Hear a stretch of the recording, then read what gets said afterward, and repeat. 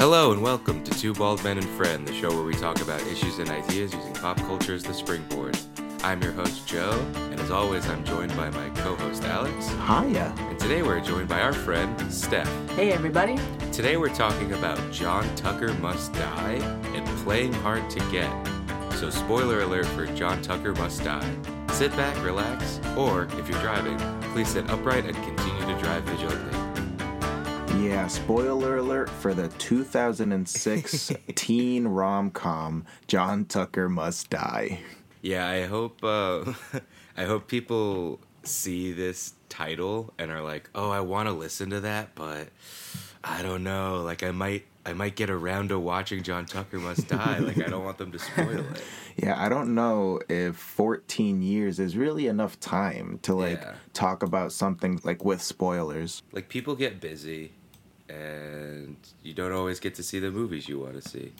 It's very true. I actually already know one person. I was talking to my friend Kate from Frisbee, and I told her we were watching John Tucker Must Die to record an episode, and she was like, "Oh, I've always wanted to see that movie." And that was it. And I was like, well, it's been 14 years. You've had a while. Oh boy, Kate. I told her it was comparable to Mean Girls, and she was like, "Listen, I already said I want to see it." You're overselling it, man. So, our superstar best friend, Steph, Woo! is back on the show, and we're really excited to have her. Thanks, guys. I heard you have some pretty big news, and I was wondering if you'd want to share it with the listeners. You know, I wanted to share it with you guys. I wanted to share it with all the listeners because that's how excited I am. You guys both know for a hot minute I didn't have a job, but now I do have a job. I am newly employed, so excited.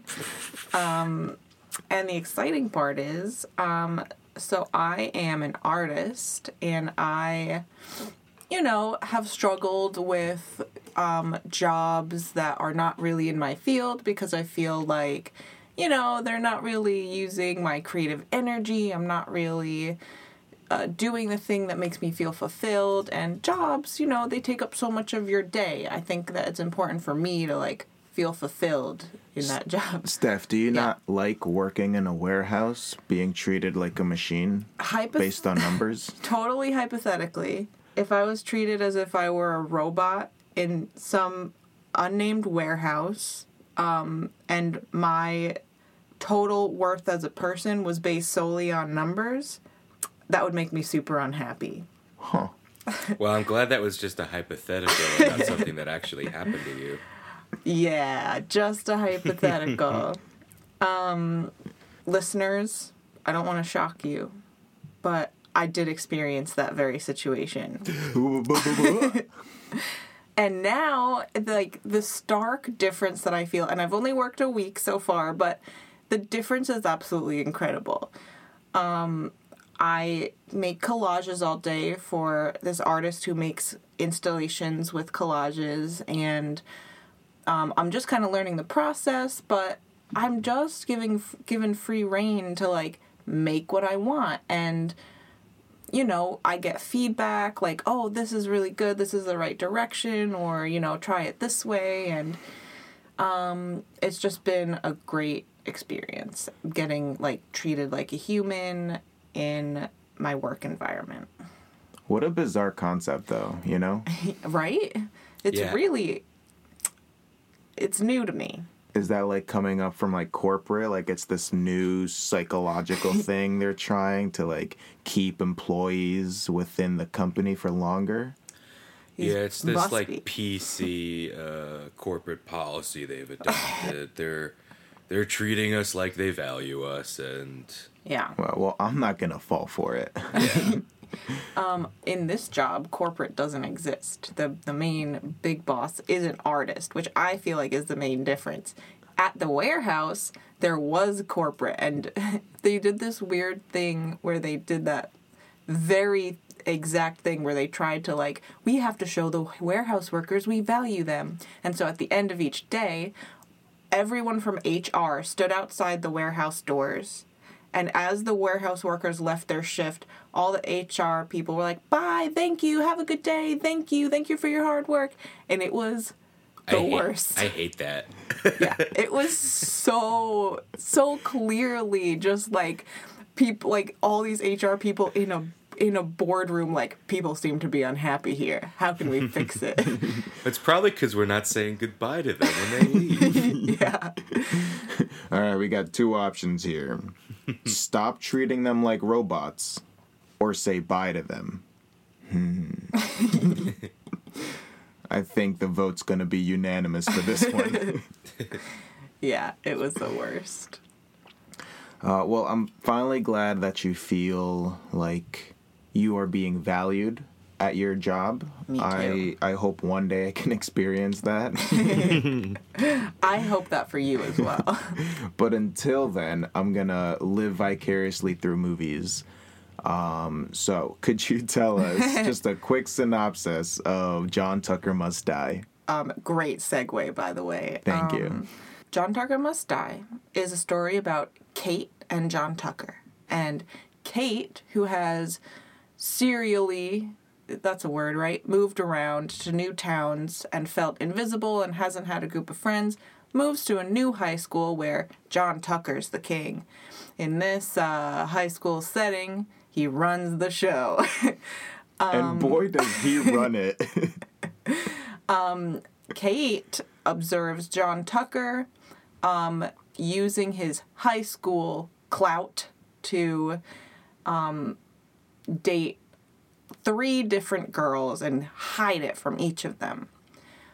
When the girls find out, Kate convinces them to, instead of being mad at each other, get revenge on John Tucker, and hijinks ensue. Oh, she's been listening to episodes.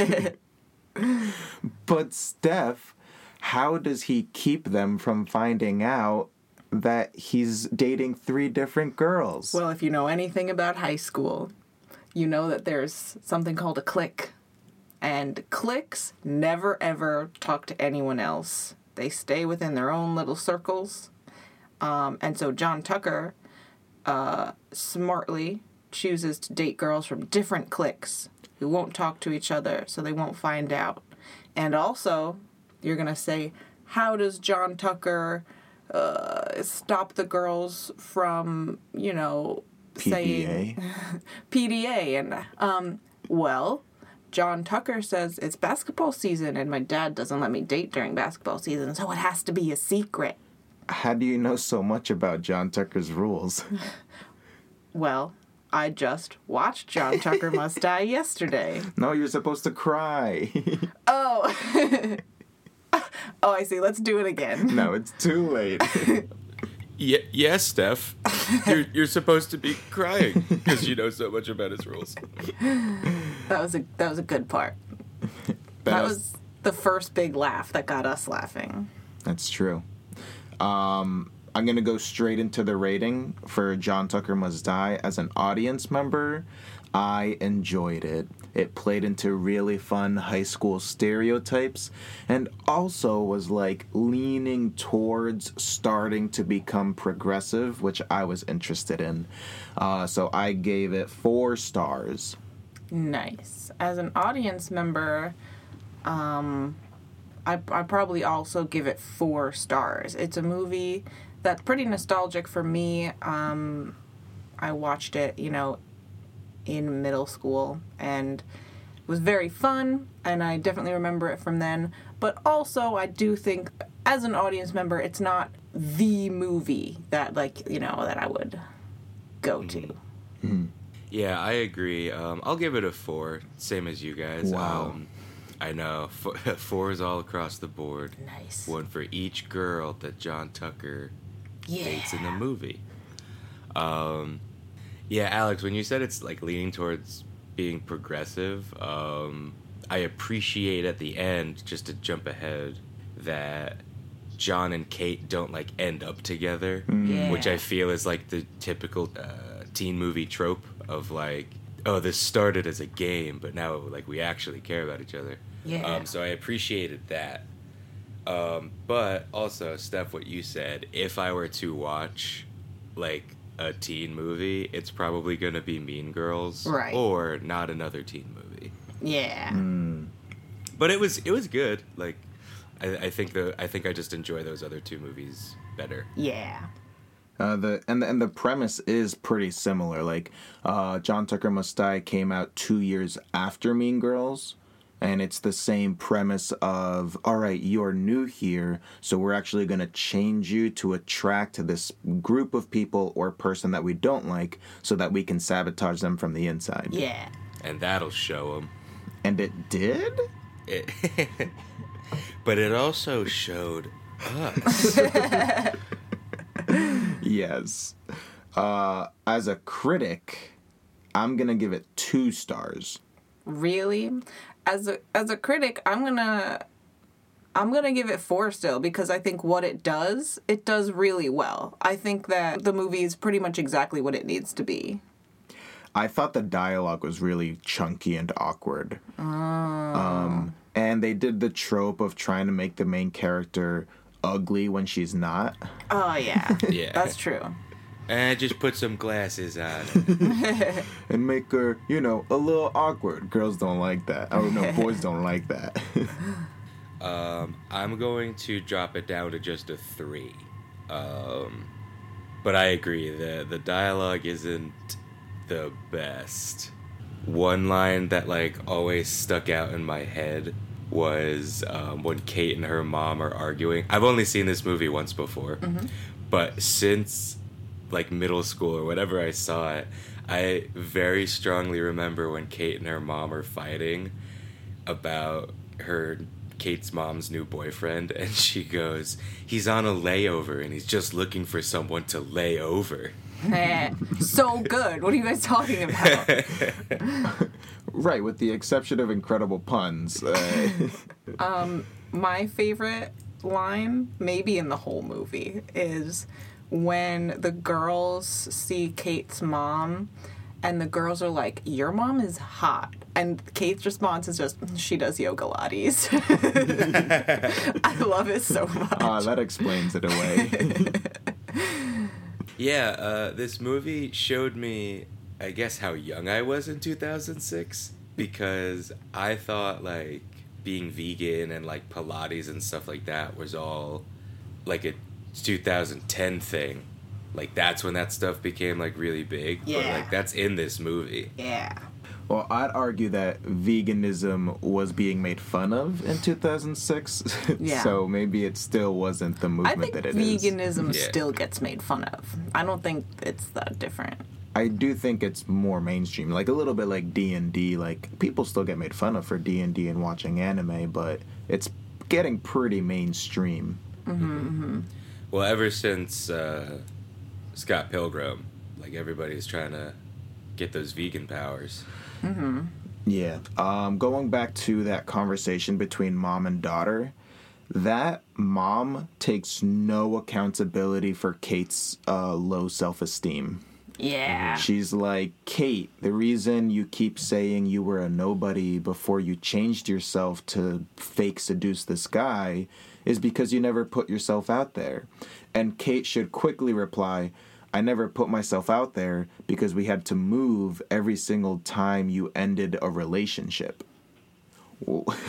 Yeah, Kate's mom is, she has her own issues. She skips town. That's crazy. She moves. Poor Kate. Yeah, it's a really extreme reaction to a relationship ending. But that was before the house market crashed, so it made sense that she could just move whenever she wanted. Yeah. Oh, that's why. It was 2 years before. Yeah. Is Kate's mom the reason that... Oh, no. Damn it, Kate's mom. How deep does this rabbit hole go? I went back and forth as to whether or not I liked the stereotypes of Heather, the cheerleader, Carrie, the club prez, smart, going to Harvard person, Beth, the activist / vegan. It was funny sometimes, and other times I'm like, so they don't have any other personality? Oh, no, they definitely don't. Do people have personality outside of their cliques in high school? Not that I No. remember. I do appreciate that activist was the third clique. Yeah. Like they were like cheerleader, student government, protester, like activist. Yeah. Oh, not like goth or like musical theater kid. Like you went.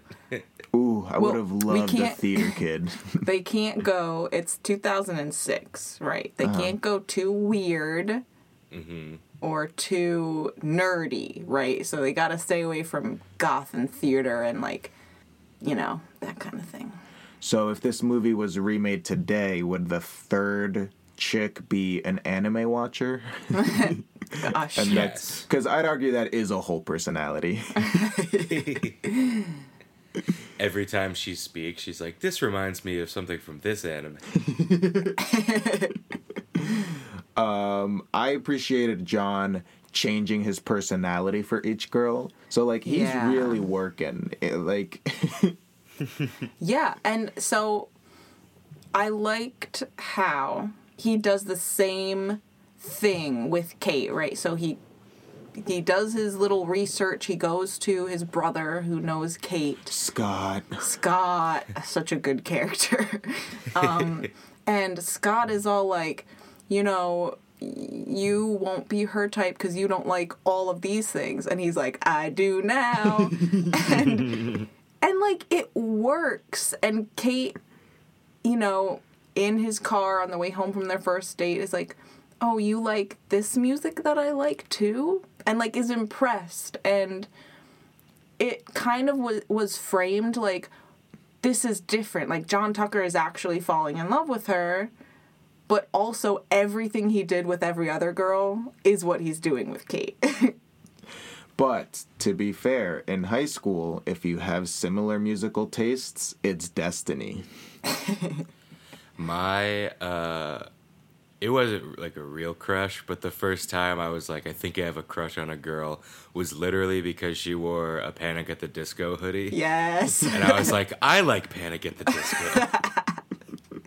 I 100% lied about the music I liked to have conversations with girls about it. I didn't do any of that. It worked once.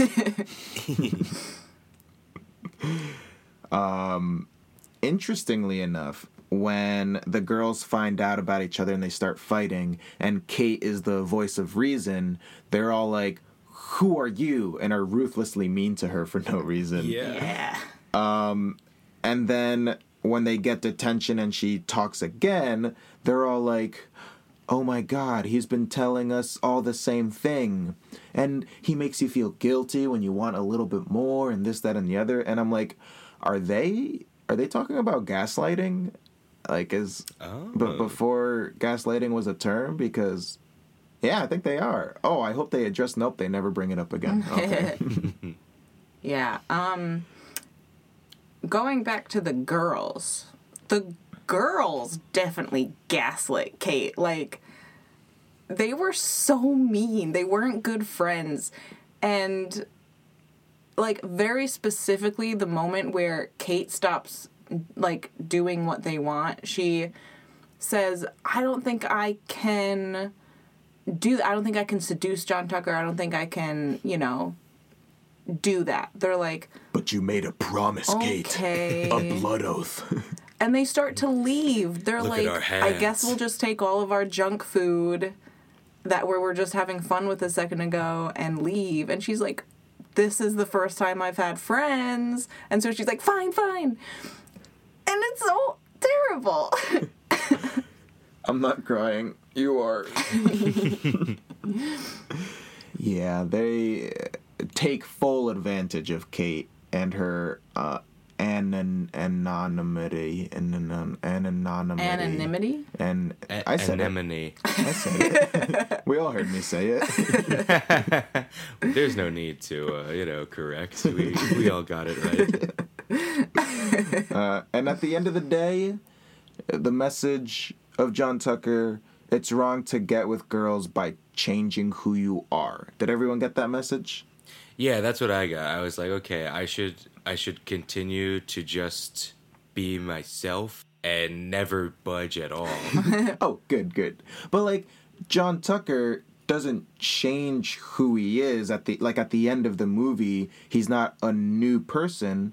He just stops lying. Yeah. So now he still dates as many girls as he wants, but he's open about it, which is progressive in and of itself. Yeah, I would say that is good, but I think that lying versus keeping other relationships from someone, that's like that's not just a lie. That's like, that's a little bit bigger than just a lie. So, I would say that maybe that gets glossed over a little bit, but I do think that it's, funny. Yeah, the end of the movie really is just like, and everyone wins, like. Yeah. But yeah, like John Tucker's like actions never really get addressed. Yeah. They're kind of just like, now you like someone that like, and they hurt your feelings. Like, how does that feel? And he's like, pretty bad, I guess. Yeah. But I think that was word for word. He was like, well, it worked. Yeah. I loved how in control John was of everything. Like, he genuinely has the highest self-esteem. yeah. Despite the fact that, like, the way that he juggles girls implies low self-esteem and, like, needing that affection in that different form. Like, he gets through people believing he has genital herpes, consuming estrogen and getting emotional during a basketball game. Mm-hmm. Could you imagine? Getting his heart broken. He got through all of it. Yeah. Wearing a thong in front of a teacher. Yeah. Oh my gosh, that's so Mean Girls, right? When Regina George gets the boobs of her shirt cut out, and then everyone's doing it. Yeah. Oh, John Tucker's wearing a thong. I saw John Tucker wear a thong, and so I wore a thong. Yeah. And I would say really the biggest thing that I would want to change about this movie is going to get us into our broad topic in the second half. And that's that message of girls that play hard to get the guy. That's something that John Tucker Must Die could potentially fix if it were to be remade for some random reason. I totally believe that could happen. I would hate it, but that just seems to be the culture we live in now. Am I right? Or maybe they'll make it into a Broadway musical. Oh, okay, I'd be into it. I'd watch that. And maybe there'll be like a sequel on ABC Family that I never watched, but... Yes. But you saw one commercial for them, we're like, they're not even the same characters. That was exactly my critique. So tune in the second half to find out why it's such an unhealthy form of reasoning to play hard to get.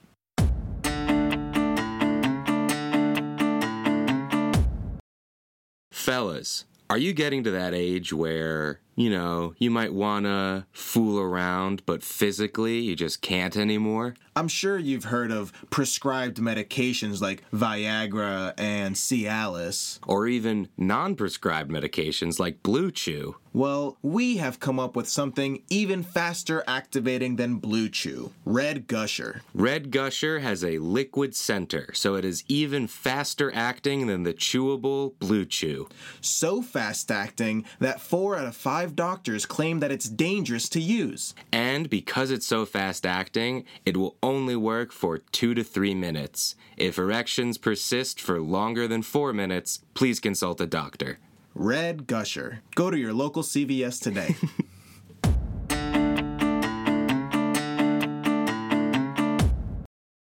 Boy, oh boy, I don't know about you guys, but I'm ready to go out and purchase those goods or services. Yum, yum. So this is our Valentine's Day episode, and so we thought it would be good to kind of share our thoughts on Valentine's Day as a whole. Yeah, apparently it's a divisive topic. Very polarizing. Yeah.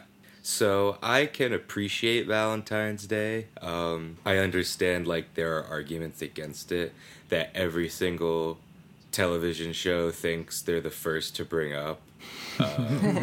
But it's a nice little excuse to like go out and spend some time with your loved ones. One thing I do dislike though is the pressure to celebrate Valentine's Day on Valentine's Day, which I know is like the exact opposite of what I just said. But like if you and whoever you're celebrating Valentine's Day with are like both busy, I don't think it's worth it to like bend over backwards to like make sure you get to do something on Valentine's Day. Right.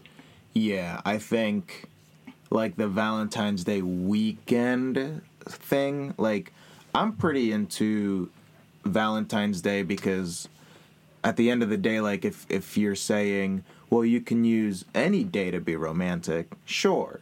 You can use any day to be thankful, but on Thanksgiving, we just do it a little extra hard. Like any holiday, quote unquote. But I also recognize the commercialism of Valentine's Day. I do sometimes feel like I'm getting taken advantage of. But my best argument for Valentine's Day is without Valentine's Day, Galentine's Day couldn't exist. Yes. And at the end of the day, I think that makes it worth it. So worthy trade-off. I have pretty strong opinions about people who want to ruin things for other people. And I just feel like Valentine's Day, if you don't want to celebrate it, it's a really easy thing to not celebrate. But you see it everywhere, Steph. No, you don't. I just like the argument, right, like you said, Alex, is it's so commercial and it's so, getting taken advantage of by capitalists and like all this stuff, and yeah, there's a lot of that. Just like around Christmas, it's the same argument as to why you shouldn't enjoy something. And all of that stuff can very easily be cut out of the holiday. You can not buy something and you can not purchase, something. And I just think that, like you were saying, this excuse to like really think about the people that are important in your life, the people that you love, very much, and I think it extends to non-romantic. Valentine's Day is traditionally about romantic love, but I think just like Galentine's Day celebrates female friendship, and that it's a beautiful thing that people get to celebrate the people they love, and that I hate when people just want to be ruiners and ruin things. This, like they're joy crushers. Like, let me enjoy this joy thing crushers. without you being a butt. I am a fan of the subculture of single for life. Like Valentine's Day is just another reminder that I'm single. You like that? I like that people can find solidarity in that. Yeah. Like, especially the memes that come out of it. Like you on Valentine's Day, me on Valentine's Day, and it's just like crying. I joined that app Meetup recently, and one of the things I saw was like annual anti-Valentine's Day like mixer or whatever. Like, yeah, like the mixer if you're single, like, to go meet someone to get to celebrate Valentine's Day. Yeah. I will say, quote unquote, the worst case scenario is someone trying to explain to their significant other why they're not interested in Valentine's Day, and the other person being super interested in Valentine's Day. But really the solution there is give in to the person that's interested in Valentine's Day, because if it makes them happy, it should also make you happy. Like, it really isn't that much of an obstacle. It's like, but that's what society wants. What, are we supposed to just go to dinner, enjoy each other's company? Yeah. Oh, okay. Yes, dear. All right, so those are your opinions on Valentine's Day. What are your opinions on this concept of playing hard to get is the best way to get a man or woman, but I think it's mostly told to women for men. Right. I think it is a dangerous narrative to spread. It's that old thing of no means yes, and it's pretty not cool. That's very true. No, it's no means not yet, and then not yet means yes later. Yeah, there's intermediate steps. Yeah. For those who have never heard the phrase playing hard to get, maybe you've heard the phrase don't be too easy, or always leave him wanting more, or It's all about the chase. yeah, or make him work for it. All of those expressions are pushing that narrative of play hard to get so that he proves that he's interested. If you're too easy, no one buys the cow that gives the milk for free, right? Yeah. Interesting. That's not... I know this isn't what we're talking about. That's not exactly right, but I really enjoy the visual of a cow, milking itself and then, handing out buckets of milk. No, that's on topic. And I know that that's a metaphor for sex, but specifically, if a cow did that, I'd be more interested in buying that cow. Yeah, I'd be, holy shit. That cow's got thumbs.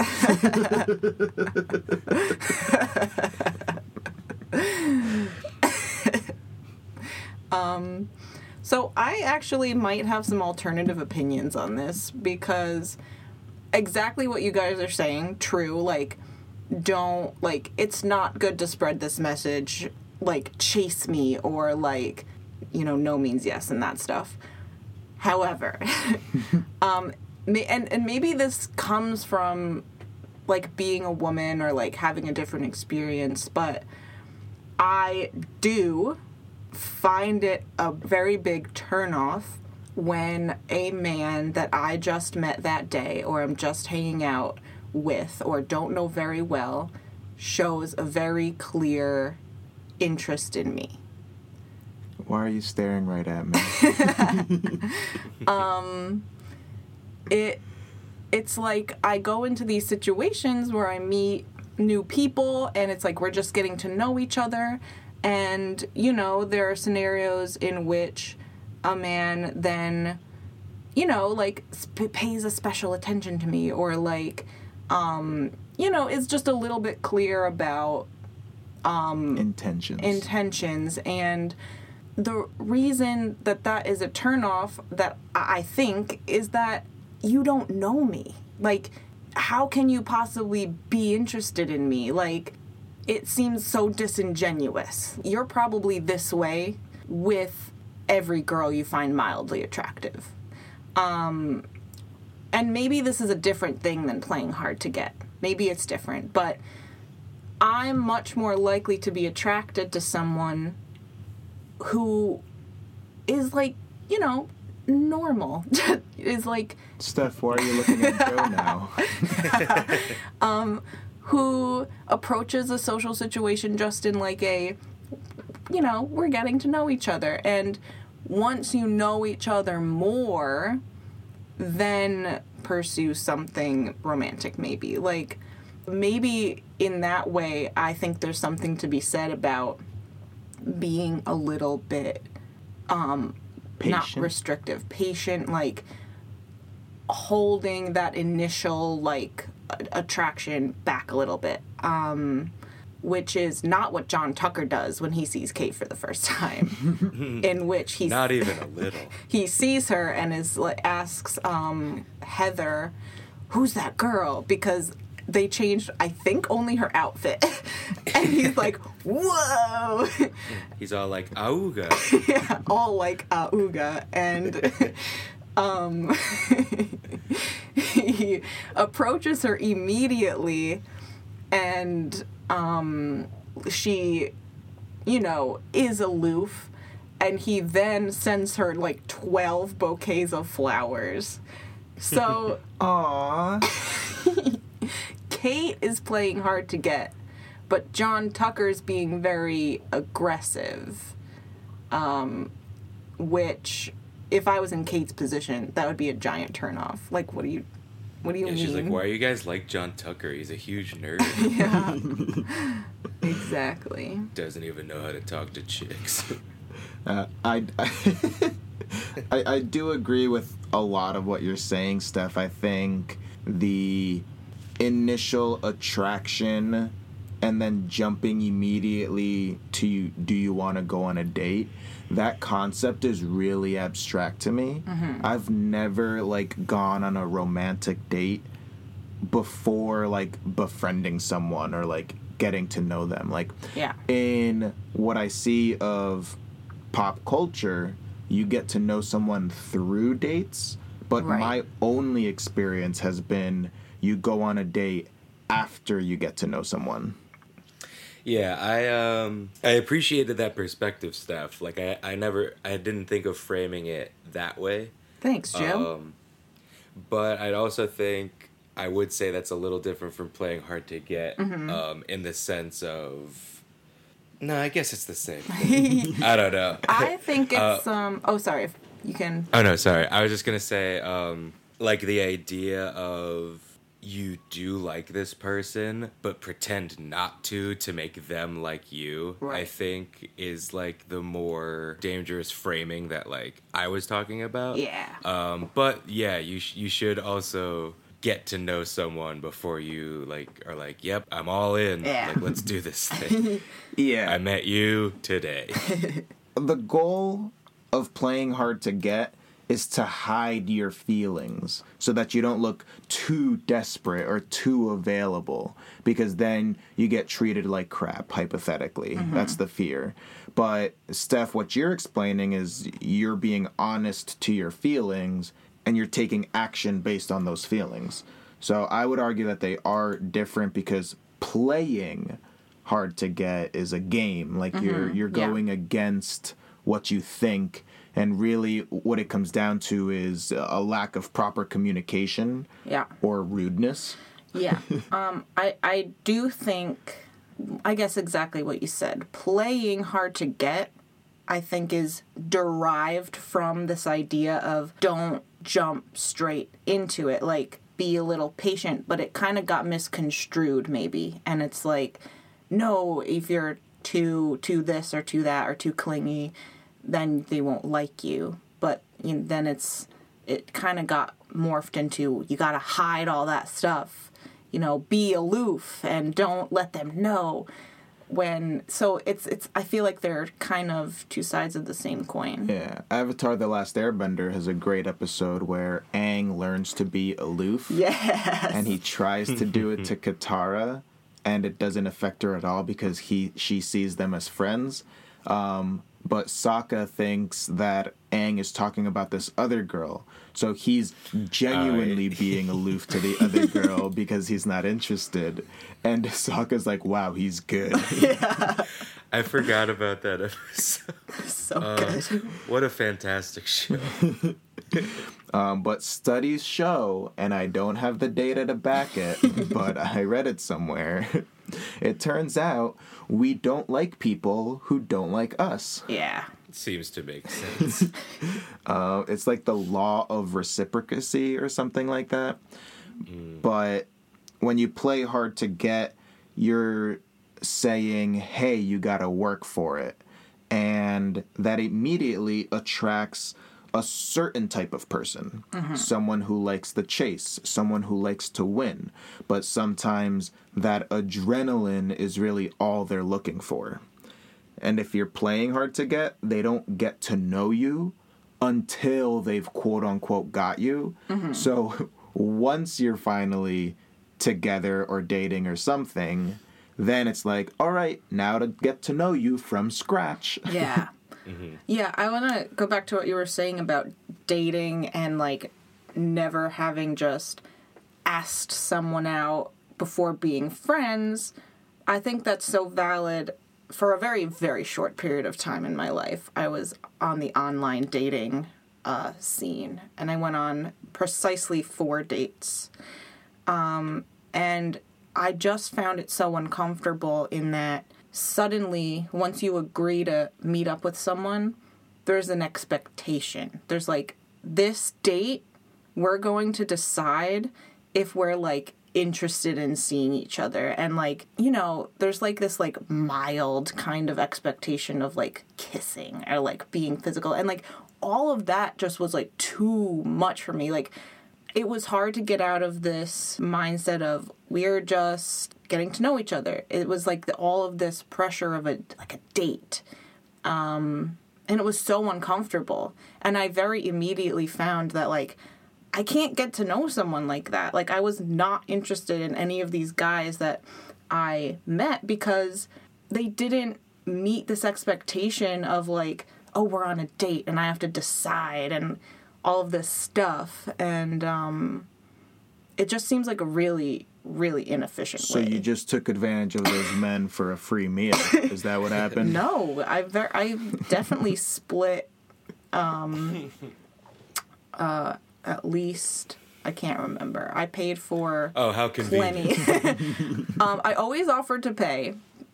Maybe this makes me a hypocrite, but I do think it's very attractive when a man like insists on paying. No, I agree.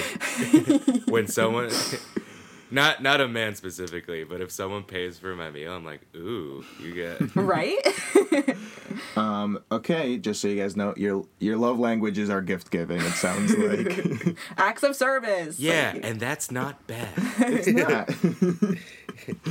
Well, you said it like it would. No, yeah, I think it's sort of getting back to what we've been talking about. There's this weird expectation in, like, particularly now with all the dating apps and stuff. Not only, okay, we get to know each other through dates, but you kind of only give the person one date. yeah. And I think that is, Steph, you said it was inefficient, and I think that's a really good word for it. Yeah. Yeah, and that's very Western American culture. Like, apparently, in Europe or in Asia, like, a lot of the dating, in Asia, it's done, like, with a parent involved.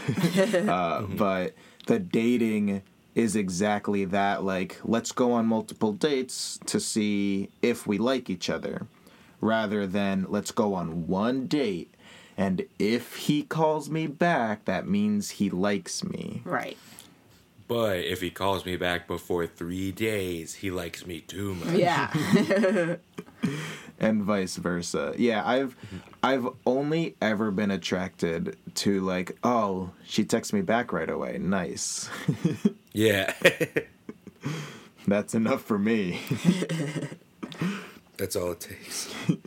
Going back to our initial conversation of how no means yes with this playing hard to get, and how it like reinforces rape culture, I think that sense of playing hard to get implies there's a hunter and there's a prey. And that's also like a glaring double standard for women, because now it's if they say yes too quickly, they're promiscuous. If they say no for too long, they're a tease. And there's like no way to win for a girl. Yeah, there's it's a real fine line that you have to walk, and it kind of just ends with like, well, you're gonna have to give in when they want. Right. Well, yeah, when you say the phrase like always leave him wanting more, you're putting his desires as more important than yours. So, and then in that sense, there's an obligation to consent at some point, because eventually you have to quote unquote stop playing hard to get if you want to keep him. Yeah. Which again is ignoring what you might want. And then if it works, you've just rewarded someone who ignored consent. Yeah. You are now a trophy to someone who pestered you enough that you gave in, quote unquote. It just creates like such a dangerous circumstance and misunderstanding, because now there are some girls who genuinely say no because they're not interested, and some girls who say no because they're testing you, and some girls who say no because they're insecure and don't really know what your intentions are. Luckily, or hopefully, we are moving in the direction of let women say what they actually want. Imagine that. I literally can't. And how do you guys feel about how that works in John Tucker? Because I feel like in the same way that John Tucker changes himself and it works for Kate, Kate plays hard to get and it works for John. Like every single time Kate responded eagerly, like, you know, like, oh, I'm getting to know, so like, she was like, really? Or she quickly diverted to an aloofness. And that seemed to attract John. Like, he definitely wasn't falling in love with the, like, quirky, eager Kate. He was into the mysterious, popular Kate. But you know who was interested in quirky, eager Kate? Scott Tucker, played by Penn Badgley. Yes. The other Tucker. I'm so glad we got around to Scott Tucker. Yeah. But I totally ignored your question. That's true. I think your question comes down to something we sort of brought up. I think that based on the fact that he dates multiple women in secret, John Tucker loves the chase. So I think that's why he responds well to Kate's aloofness. Right, so the chase attracts a certain type of man. And I think they sort of address this in the movie. If they got to the point of being official and being boyfriend and girlfriend, they would eventually have to reveal their real selves to each other, and they don't care for each other. Yeah. And John's attracted to the idea of a woman who isn't instinctually interested in him. Yeah. And Kate is attracted to a guy who did research on her and pretended to like those things. Yeah. Who wouldn't, though? Yeah. That's my stance. Just a quick aside for Scott Tucker, because I think he's worth talking about just a little bit before we wrap up. Scott Tucker is the, quote, other Tucker, which only matters in one scene in which John Tucker goes to him to ask advice about Kate.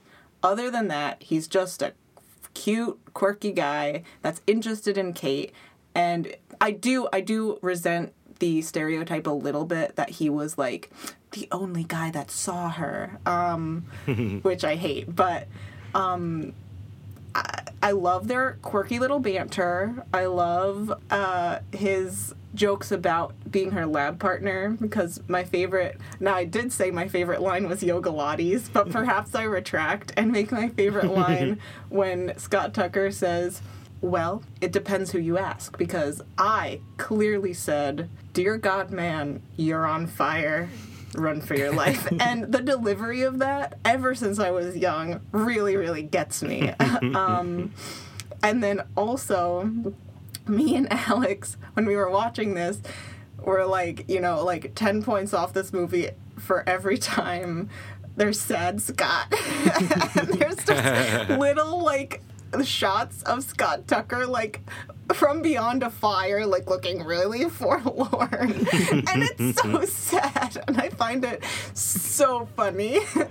I do find Scott's quirkiness and his form of attraction to Kate a lot more endearing. Yeah. But Scott also falls into the trope of, oh, Kate's not romantically interested in me, I'm gonna stop being her lab partner.